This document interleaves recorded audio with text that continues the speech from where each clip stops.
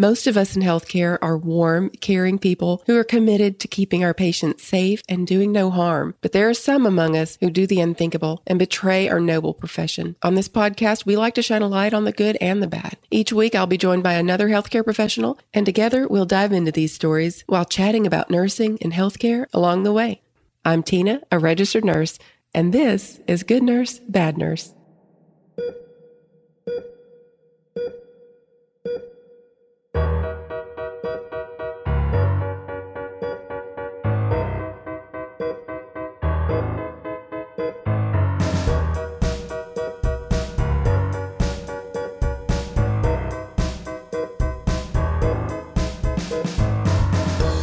Hey everybody, this is Tina again with Good Nurse, Bad Nurse. Welcome back to another episode of Good Nurse, Bad Nurse, where we talk about a true crime story and we infuse a little nursing, healthcare along the way. And then, of course, we like to end with a good nurse story where we can kind of end on a nice, light note and not, have all that ugly darkness in it. What I always like to say is we like to shine a light in the darkness and talk about the bad things that happen and not pretend like bad things don't happen, especially in our profession where we need to be aware and diligent at all times. This week for my guest host, I am so excited to have a longtime friend of the podcast and friend of myself, Kevin with Art of Emergency Nursing podcast. Hello, Kevin. Welcome back. Hey, Tina, thanks so much for having me on. I'm super excited to be on again. It's been a long time since we've done that, since I've had the opportunity to be on your podcast. So I appreciate you having me. Yeah, it's been too long, and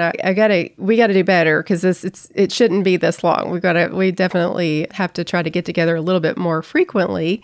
100%. But there's been some pretty major changes for you since we met last, which some really exciting things for you.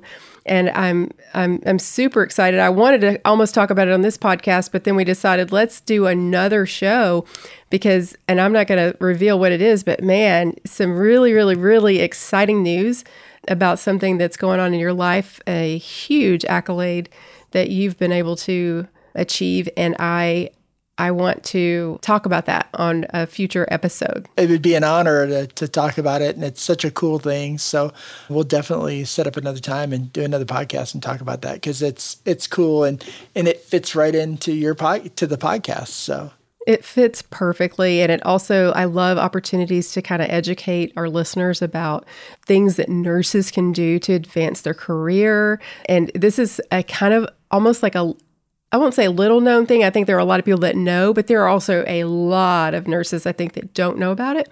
So, Absolutely. So excited Absolutely. to get to record the next episode. But for this one, we have a great show planned. The good nurse story, I already decided before I've got to figure out a way to galvanize myself because it's the good nurse story. It's so sweet. You guys, it's going to be great. Sweet. It's going to be kind of a tearjerker for me just because it's just precious. Oh my gosh, it just makes me think of like the best nurses in the whole world. That's what warms my heart when I see stories like this about these amazing people that I have worked alongside in hospitals that I know are out there in the trenches doing such amazing jobs and going the extra mile. And man, I'm just so proud of people when I read these stories. I love it. That's one of the things I love about your podcast is that you feature those amazing nurses who are doing amazing things, and we don't get enough of that in society. So it's a great thing to be able to do. So.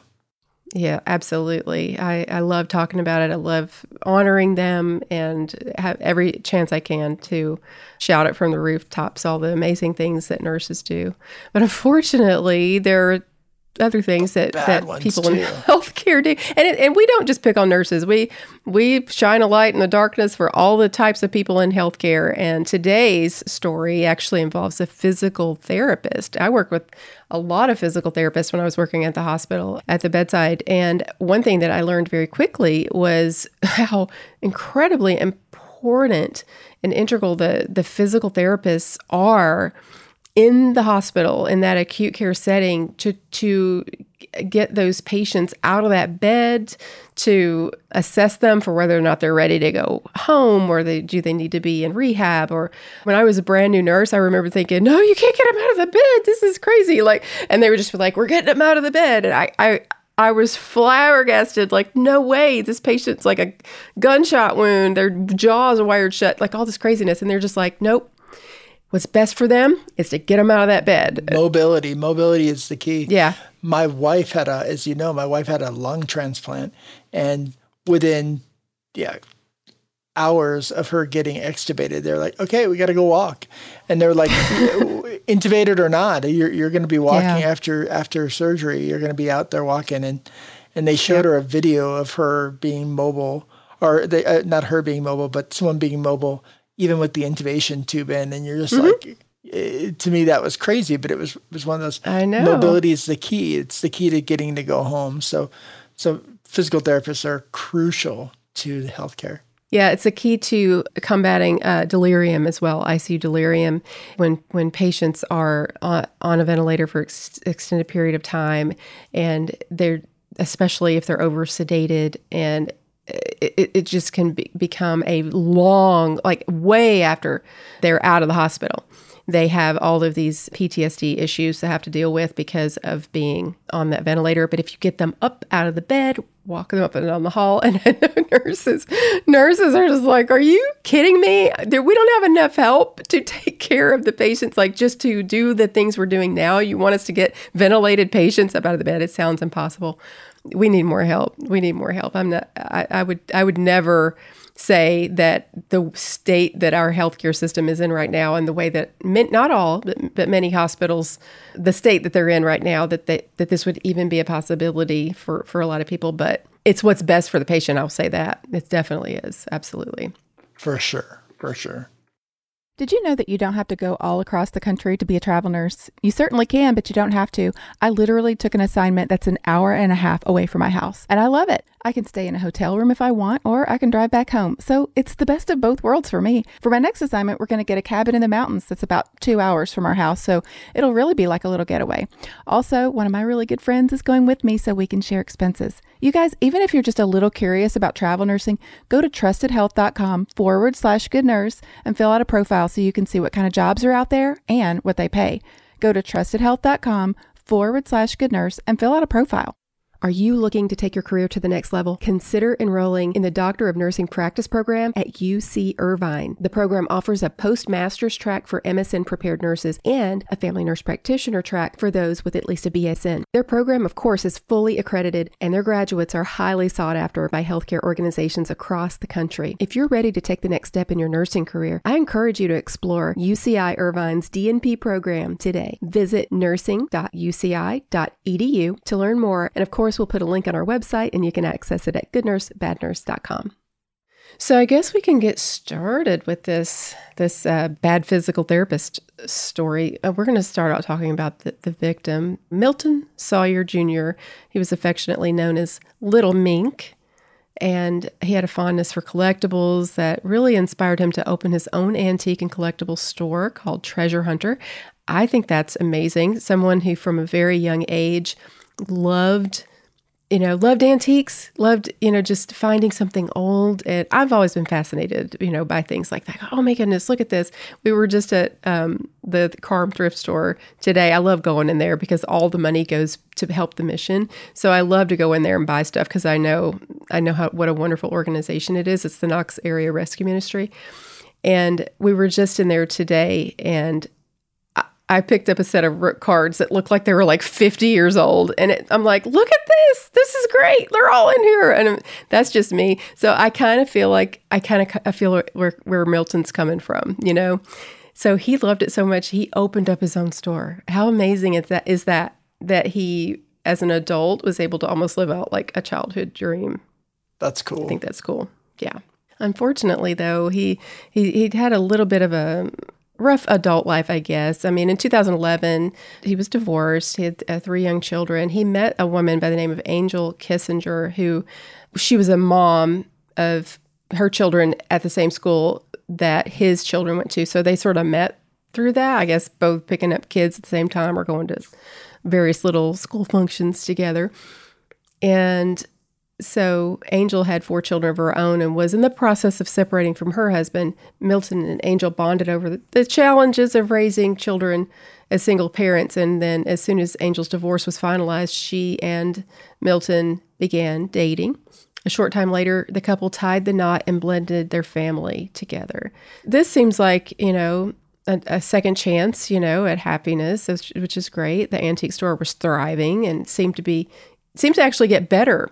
When Angie came along, she looked and she was like, you just got everything thrown around here. You've kind of just got all this product just sort of sitting on shelves, and she organized everything in such a way, almost staging the items, and it was just more appealing as you walk in, and it helped. It really helped the sales, because she got that, which I think it's kind of neat if you think about it. That presentation makes a difference. All about presentation. Yeah, absolutely. And that was something that she got that he just had never considered doing. So things were challenging, with a blended family of 7 children, but the couple found a way to overcome the obstacles together. From an outsider's perspective, the Sawyers appeared to have a thriving marriage, but unfortunately, not everyone was content. So in the mid to late 2010s, Angel suffered injuries from a car accident, and she was prescribed physical therapy, as part of her treatment regimen, getting better. And during her physical therapy appointments, she met, of course, her physical therapist. His name was Isaac Melcher. He was 38 years old. He was married, father of 3, and was not at all opposed to the flirting that Angel was doing. And they did develop a physical relationship after a short amount of time. Angel and Isaac decided to continue to see each other in secret, but they dreamed of the day when they wouldn't have to communicate through encrypted Facebook messages. So, we were talking about this before the show started, and I am telling you the number of these stories that I've done, and this is only healthcare people.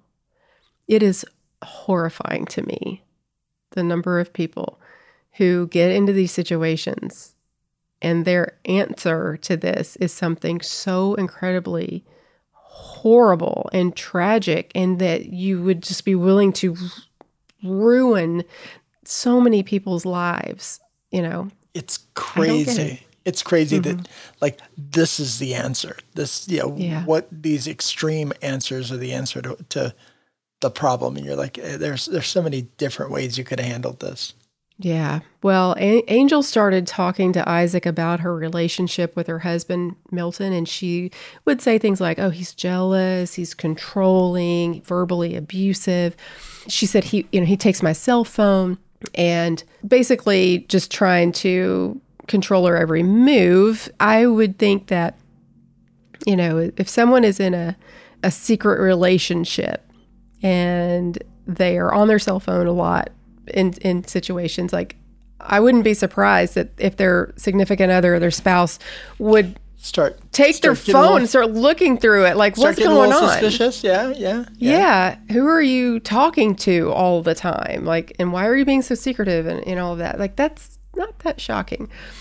So the thing is, like, it's one thing to be controlling, and trust me, I've done those stories. There's plenty of those too, where someone is just completely unhealthily controlling of another person. That is not okay. But then there's the other side of the coin where someone is being secretive and they are having an affair, and their spouse is wanting to know what's going on, and they're trying to investigate and looking through your phone and doing, it's so toxic. It's so sad and tragic, really. The people would have to go through, situations like this. It makes me sad. I love my husband so much. We've been married for, I don't even remember how many years now. I always have to count. It's terrible. I'm just like, wait a minute. It's like somewhere between 25 and 30. I know that. When I do these stories about couples, it makes me so thankful that I have the relationship that I have with my husband, because after all these years, I just love him so much, and I know how much he loves me, and I want everybody to have that. It makes me sad. Amen. Yeah. I tell you, finding the right relationship is such a cool thing. Well, unfortunately, on August the 2nd in 2018, police were called by Angel and Milton's neighbor. Angel was hysterical. She was had blood all over her, ran to her neighbor's house, and the neighbor called 911. She said someone broke into our home. And then when police arrived, they found Milton tied up, face down in the bathroom, unresponsive. He would eventually be pronounced dead. They were unable to revive him. And initially, they suspected that he died of positional asphyxiation because he was a rather large man. So having his hands tied by, I think it was duct tape, secured behind his back, and then being face down, that's a reasonable conclusion. Because of his body habitus, they weren't able to really see a lot around his throat, and they didn't see any other reason why he would have died.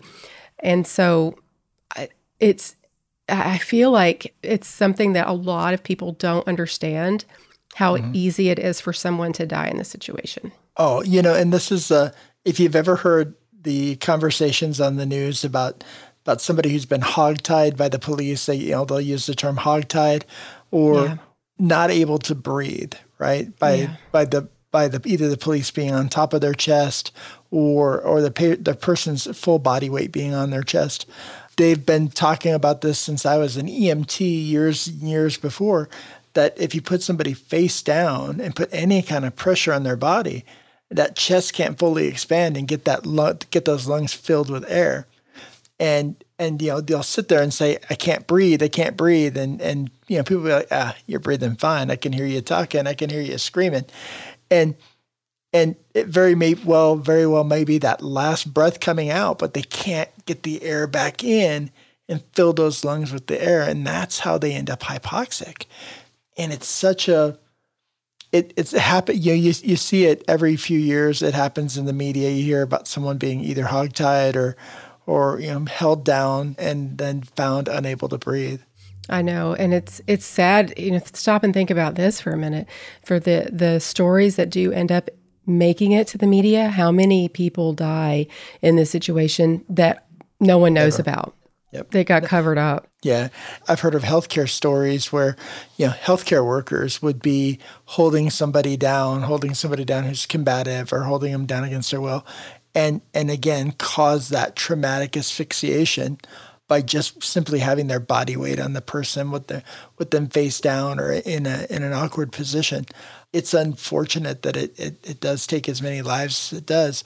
And it seems to be something that we don't think about and we don't talk about, but certainly something that gains attention every now and then. Well, I think we need to be talking about it more, and I think people need to take it very seriously. So many times, as a nurse working at the bedside, I have heard way too many people, whether it's respiratory therapists or nurses, and they'll say things like, because if a patient says, I can't breathe, which you will hear patients say that, I can't breathe. Yep. They're talking, and they're maybe even their oxygen, like their O2 sat, is saying, is above 90, and they're saying, I can't breathe. I will hear nurses or respiratory therapists or other people, whoever, healthcare professionals, that will say, if you're talking, you're breathing. You can't talk and not be breathing. That is not true. That is just not true. And I want to do everything I possibly can every chance I get to talk about that on this podcast, I will, because please do not think that is true. Someone can absolutely be in just respiratory distress and respiratory crisis and absolutely respiratory failure and still be talking to you, and they are on the brink of complete collapse. They're talking until they're not. And then when suddenly they're not, and you're going, holy cow, this person That's really arrest. Unresponsive. Now they're in arrest. Yeah, right. Now they're in arrest. Once they go into arrest, now you are in a situation where they could absolutely die, and everybody's scrambling around, and you you don't want to get to that point. If somebody says, I can't breathe, listen to them. Yeah, do something. That's one of those things that if someone says they can't breathe, always take it seriously. Always take it as fact. So yeah, don't, I get it. I understand how difficult it is. Trust me, I've taken care of plenty of people, enough people to know how hard it is to take care of people in the hospital. And a lot of times what healthcare professionals want to say is, oh, they're just being a drama queen, or they're just being dramatic, or, they're just working themselves up and all of those things. And sometimes it is anxiety. Sometimes that is the case, but someone can be in true respiratory distress and respiratory crisis and respiratory failure and still talking to you. Please understand that. It's like the pain thing, right? Where we say pain is whatever the patient says the pain is. Yes. If they're saying Perfect example. they can't breathe, assume they can't breathe. Yeah. Make that if full they say assumption. they're in pain. Yeah. Make that full assumption and do whatever you can to help relieve that in any way you can. Absolutely. Absolutely. Same thing with pain. If somebody says they're in pain, then you have to assess them. You can't give them so much pain medication that you are going to depress their respiratory rate. I get it. People are like, well, I can't just keep giving them, but you can still have empathy for them. You can try other measures to try to help get them comfortable. And ultimately, if they have pain medication ordered and it's a reasonable thing to give them the pain medication, you give them the pain medication. You don't have to get your feelings and emotions and judgment, all that stuff, caught up in the middle of it. Yep. We're human beings. It's so easy to do. That'll just cloud your judgment and allow bad things to happen to the patient and potentially you. Yeah. Yeah. And I know there's people listening. There's probably going to come and give me a 1-star review and be like, you have no idea. I'm like, okay, whatever. I get it. I totally understand. When I say these things, I'm not saying that I'm not challenged by it. I am not saying that. I'm a career ER nurse. And I'll tell you, if I had a nickel for every time someone tells me they can't breathe, and a lot of times they can't. And sometimes it's a matter of, maybe an anxiety kind of thing, and that's fine. Mm-hmm. You can walk them through that too.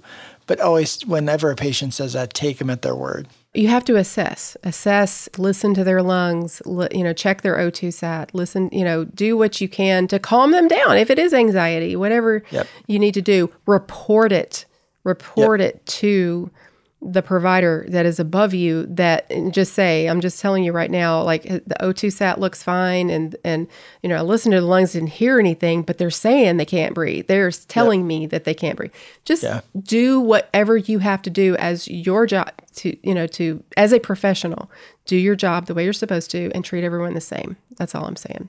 One of the things I find as a healthcare provider is that we have so much bias going into every patient interaction. And if you try to give the patient as clean a slate as possible, that's the best thing. Absolutely. Not easy to do, but just like try to reset. You're going to slip up. You're human, but For just sure. try to reset. Do your best. Just do your best. Put your best foot forward. Check yourself, as you're driving home, and just think, I could have done that better today, and just do 100%. better next time. We all know that when we're taking any medication or supplement, dosage matters, and it's important to take enough to get the desired result. For example, only taking a 10 milligram Tylenol might not help with your headache. Well, the same is true for CBD. If you try a low-dose CBD product, you may not feel anything. But it's not the CBD's fault. The dosage is the problem. This is why CBD Stat only makes high-dose CBD products that actually work. And now, their products are getting even stronger. CBD Stat is happy to announce that they're launching a new extra-strength version of its highly popular topical products that have 7,500 milligrams of CBD. This new strength will by far maintain CBD Stat's status as the most powerful CBD product line on the market. More CBD means it's more effective in helping everyone tackle daily aches and pains. CBD Stat sent me a box of these new products, and I already knew it was going to work because I've been using it for my neck pain and foot pain, but I can definitely tell a difference in this new strength, and I'm really excited to get to tell you guys about it. And on top of these new higher strength products, they're also dropping prices across the board on all their products to make CBD Stat not only the most effective on the market, but also the most affordable. And don't forget, all you healthcare workers out there get a special additional discount to help keep you strong. Just head to cbdstat.care/healthcare and find your new secret weapon. That's cbdstat.care/healthcare. Upon further investigation, the coroner actually found strangulation marks around Milton's neck and petechial hemorrhaging around his eyes, which we've all learned. We all know this, right? We're all experts. We've choking. Right, because we've watched Forensic Files and CSI and Law and Order and all those things. We know that is a sign of manual strangulation. So Isaac, which is our physical therapist, told police officers, because they start looking into the situation, and once they realize, oh wait, there are strangulation marks. This is definitely a manual strangulation. What's going on? They start looking into her personal life. They start tracing everything back. And there are these Facebook messages, and they find out about this person named Isaac. And Isaac says that he received a notice that day on Facebook that a new device, such as like an iPhone or iPad, something like that, had been used to access their secret messaging service. So you know how you'll get that, like, hey, a new device. Well, he was concerned, this is his story, okay? He was concerned that Milton had discovered the affair, and he was afraid for Angel's safety. So he decided to go over there to ensure that Angel was okay. And this is what he says. He knew where the key was hidden. And this is interesting, Kevin.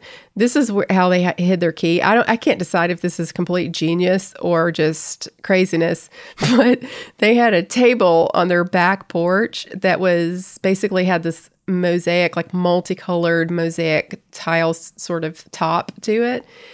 And they painted the key to match like the mosaic. And so if you lay the key down, you would never see it if you didn't know it was there, or you didn't know to like feel for it, which is kind of crazy. They literally had the key to their house just laying out on the table. Just laying out. It's crazy. And I think that there was maybe some people suspected that he had used this key in the past, but he knew where the key was, and he used that key to enter the home. And according to him, of course, there's multiple sides of these stories, but according to him, he got in there and Angel was surprised. And she says that she did not know why Isaac was there. He was dressed in dark clothing, and he hit her on the temple with his gun, and then proceeded to bind Milton with restraints before he then strangled him. To her, she's saying, well, yeah, he came in, and my thing is, like, if you're going to dress all in black and you're going to like disguise yourself, why would you do it to where she would recognize you? Because clearly, why are you even bothering if you know you're going to kill the person? I don't know. That's a little weird. That's a little odd to me. Police initially believed that the crime scene was a home invasion. They were kind of leaning in that direction, that had gone wrong based on the physical evidence, the struggle, her accounts of the events. She claimed, of course, that she and her husband were targeted for owning the treasure hunter. Initially, she's like, yeah, I think, maybe we've got our store, and people probably just followed us home. And she said that they did demand money from them before assaulting them. So once, though, they figured out that there was this affair going on between the two of them, they're like, obviously, we've got strangulation marks, we got an affair. Now we're going to start looking a little closer. Yeah, not buying it.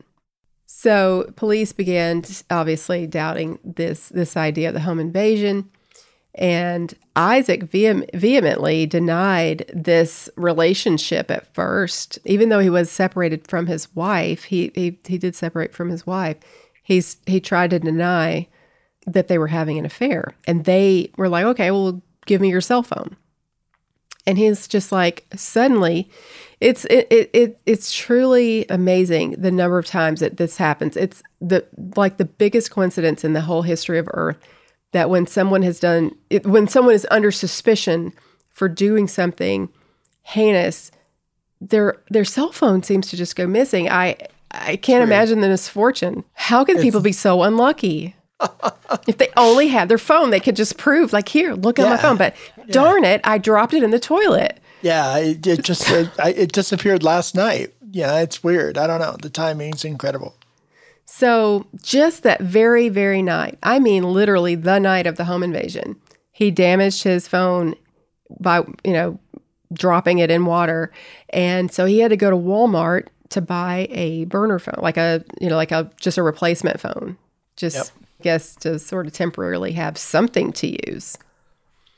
So authorities soon learned that Isaac had suddenly left for Oregon to visit his mother, only for it to be in their favor, because when he got there, you ever hear like these investigators say that whenever someone's done something bad, they want to offload it. They want to tell somebody. They have to tell somebody. They can't not talk about it. I think that's true. How many times do you hear people say, tell you stories and you're like, why are you telling me this? I know. Please don't tell me. I don't want to be the person to know this deep, dark secret that you have. Right. I can't be this person because I'm the person that'll be like talking and say something and be like, wait, was I supposed to keep that as a secret?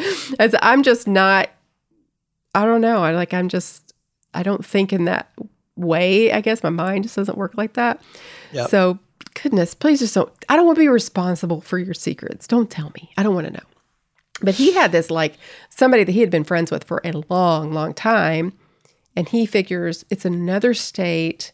I can go to him and just tell him everything I did. Just bare my soul to this person. And what ends up happening is that person who may have been a friend to him looks at it. You can just imagine him looking at him going, I cannot believe you are telling me this. And I cannot...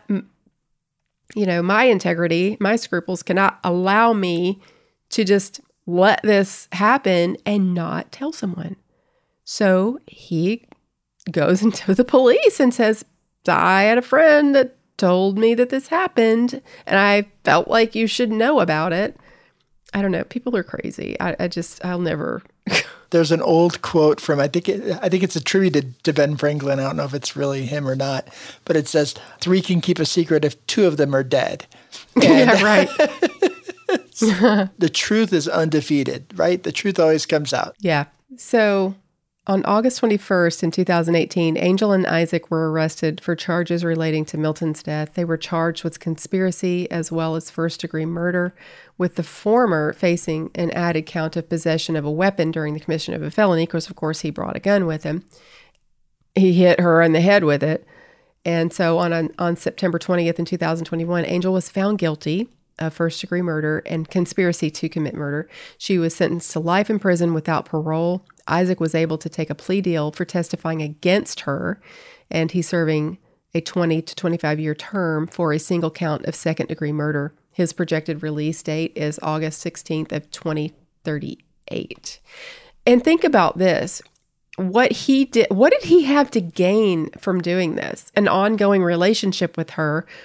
Was he really that convinced that Milton was going to literally kill her if she left? I mean, my mind is just blown. I don't understand it because it makes no sense. I mean, divorce is a lot cheaper than a life sentence. Really?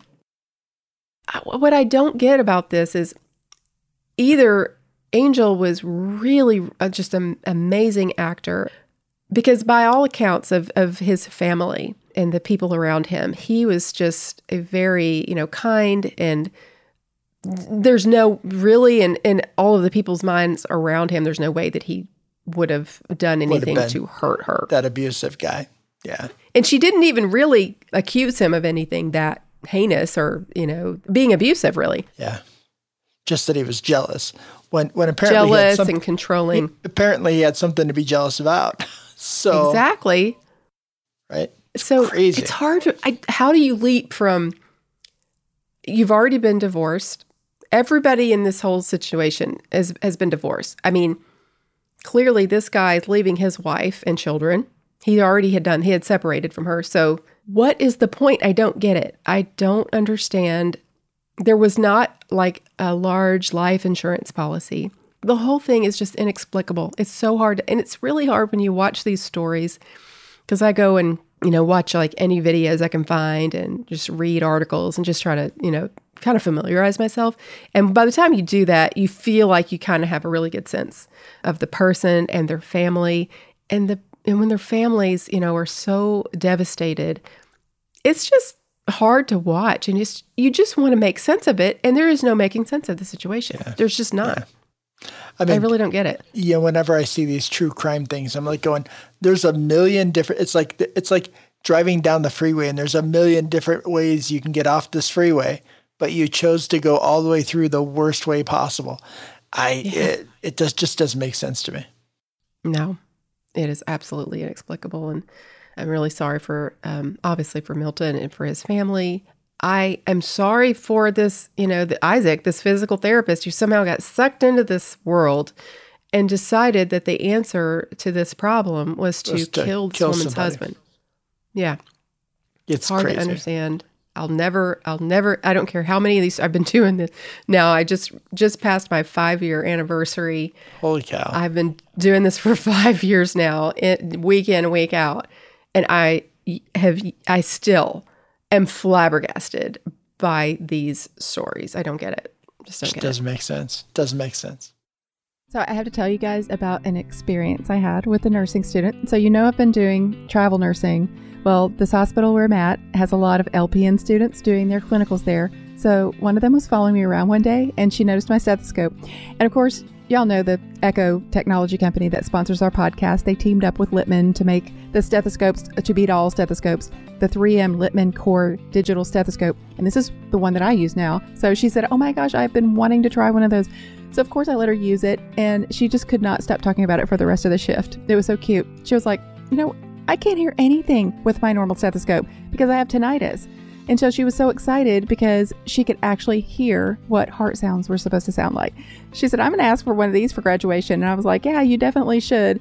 So just so you know, the Echo technology that makes the stethoscope so amazing, you can enable it with a flip of a switch. You can turn it on and off. It has active noise cancellation, up to 40 times amplification, wireless auscultation using Bluetooth technology. It connects with Echo's free app and software so that you can visualize, record, share, live stream, analyze heart sounds, lung sounds, and whatever body sounds you want to listen to. So you can go to echohealth.com and use the promo code GNBN to get $50 off your order. And that's Echo is spelled EKO, by the way. So it's echohealth.com and use the GNBN promo code to get $50 off your order. I also wanted to remind you that if you're interested in travel nursing, to go to trustedhealth.com/good nurse and fill out a profile so you can see what kind of jobs are out there. And you can also see what they pay, the stipend, the hourly rate, all of that. I'm a travel nurse now with Trusted Health, and I absolutely love working for them. So go to trustedhealth.com, be sure and put /good nurse so that they'll know that we sent you there, and fill out a profile today. That brings us kind of into our good nurse story. And I told you guys it's a heartwarming, just what really gets me about the story is it really highlights the type of nurse that I just love to work with because you just know their heart and soul is just in it. They love what they do. Nursing is who they are at their core. And that means that they want to help people. They want to be there for people. So this story is, you guys are going to love this. So this is from CNN.com. And the title is Nurse Goes Beyond Duty and Rescues a Hospitalized Patient's Dog from the Shelter. So incredibly sweet. And the picture, oh my goodness, the picture of this patient holding his dog and the nurse standing there beside them. It just makes me so happy and so proud of her. It says it was right after Thanksgiving that registered nurse Jennifer Smith got an early morning phone call from John Burley, one of her favorite patients. He was distraught about his beloved dog, Boomer. She said, I came into work the Monday after Thanksgiving to the phone ringing at 7 a.m. John was calling from his hospital room saying, Boomer is in the pound. Boomer is in the pound. And Boomer is John's world. That's his, baby. So Nurse Smith, who's been a nurse for 12 years, said she could tell he was concerned and also scared about what would happen to him. I don't blame him because, man, even if they're supposed to wait a week, I've heard horror stories of people, their dogs, being just get out of the house, and then they got picked up, and then they euthanized them like right away for some reason. It's scary, really scary.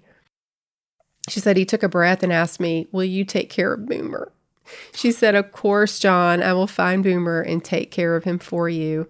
Smith had met Burley at the Grand Rehabilitation and Nursing Center in Rome, New York, through its adult day health care program, which is for patients requiring supervision and which allows them to socialize with others while receiving medical care. The 60-year-old still had his own apartment where he lived alone with his little mutt.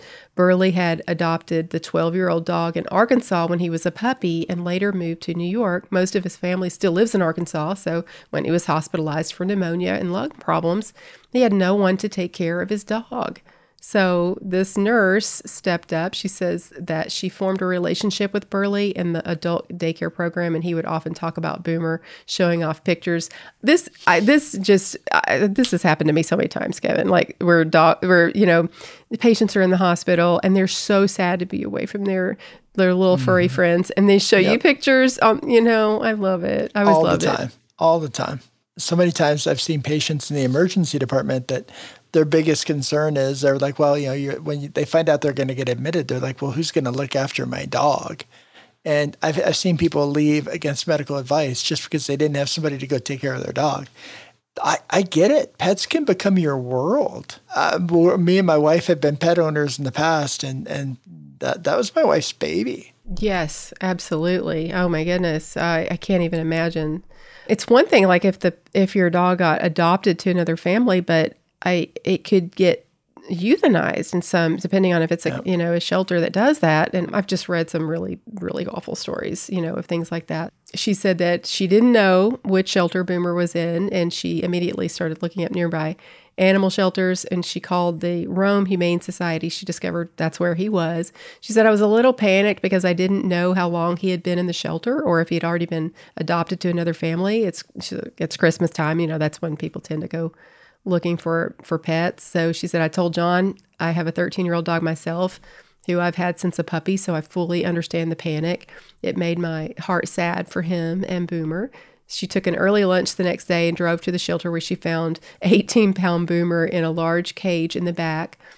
And she said, okay, where are the adoption papers? I'm going to take him home.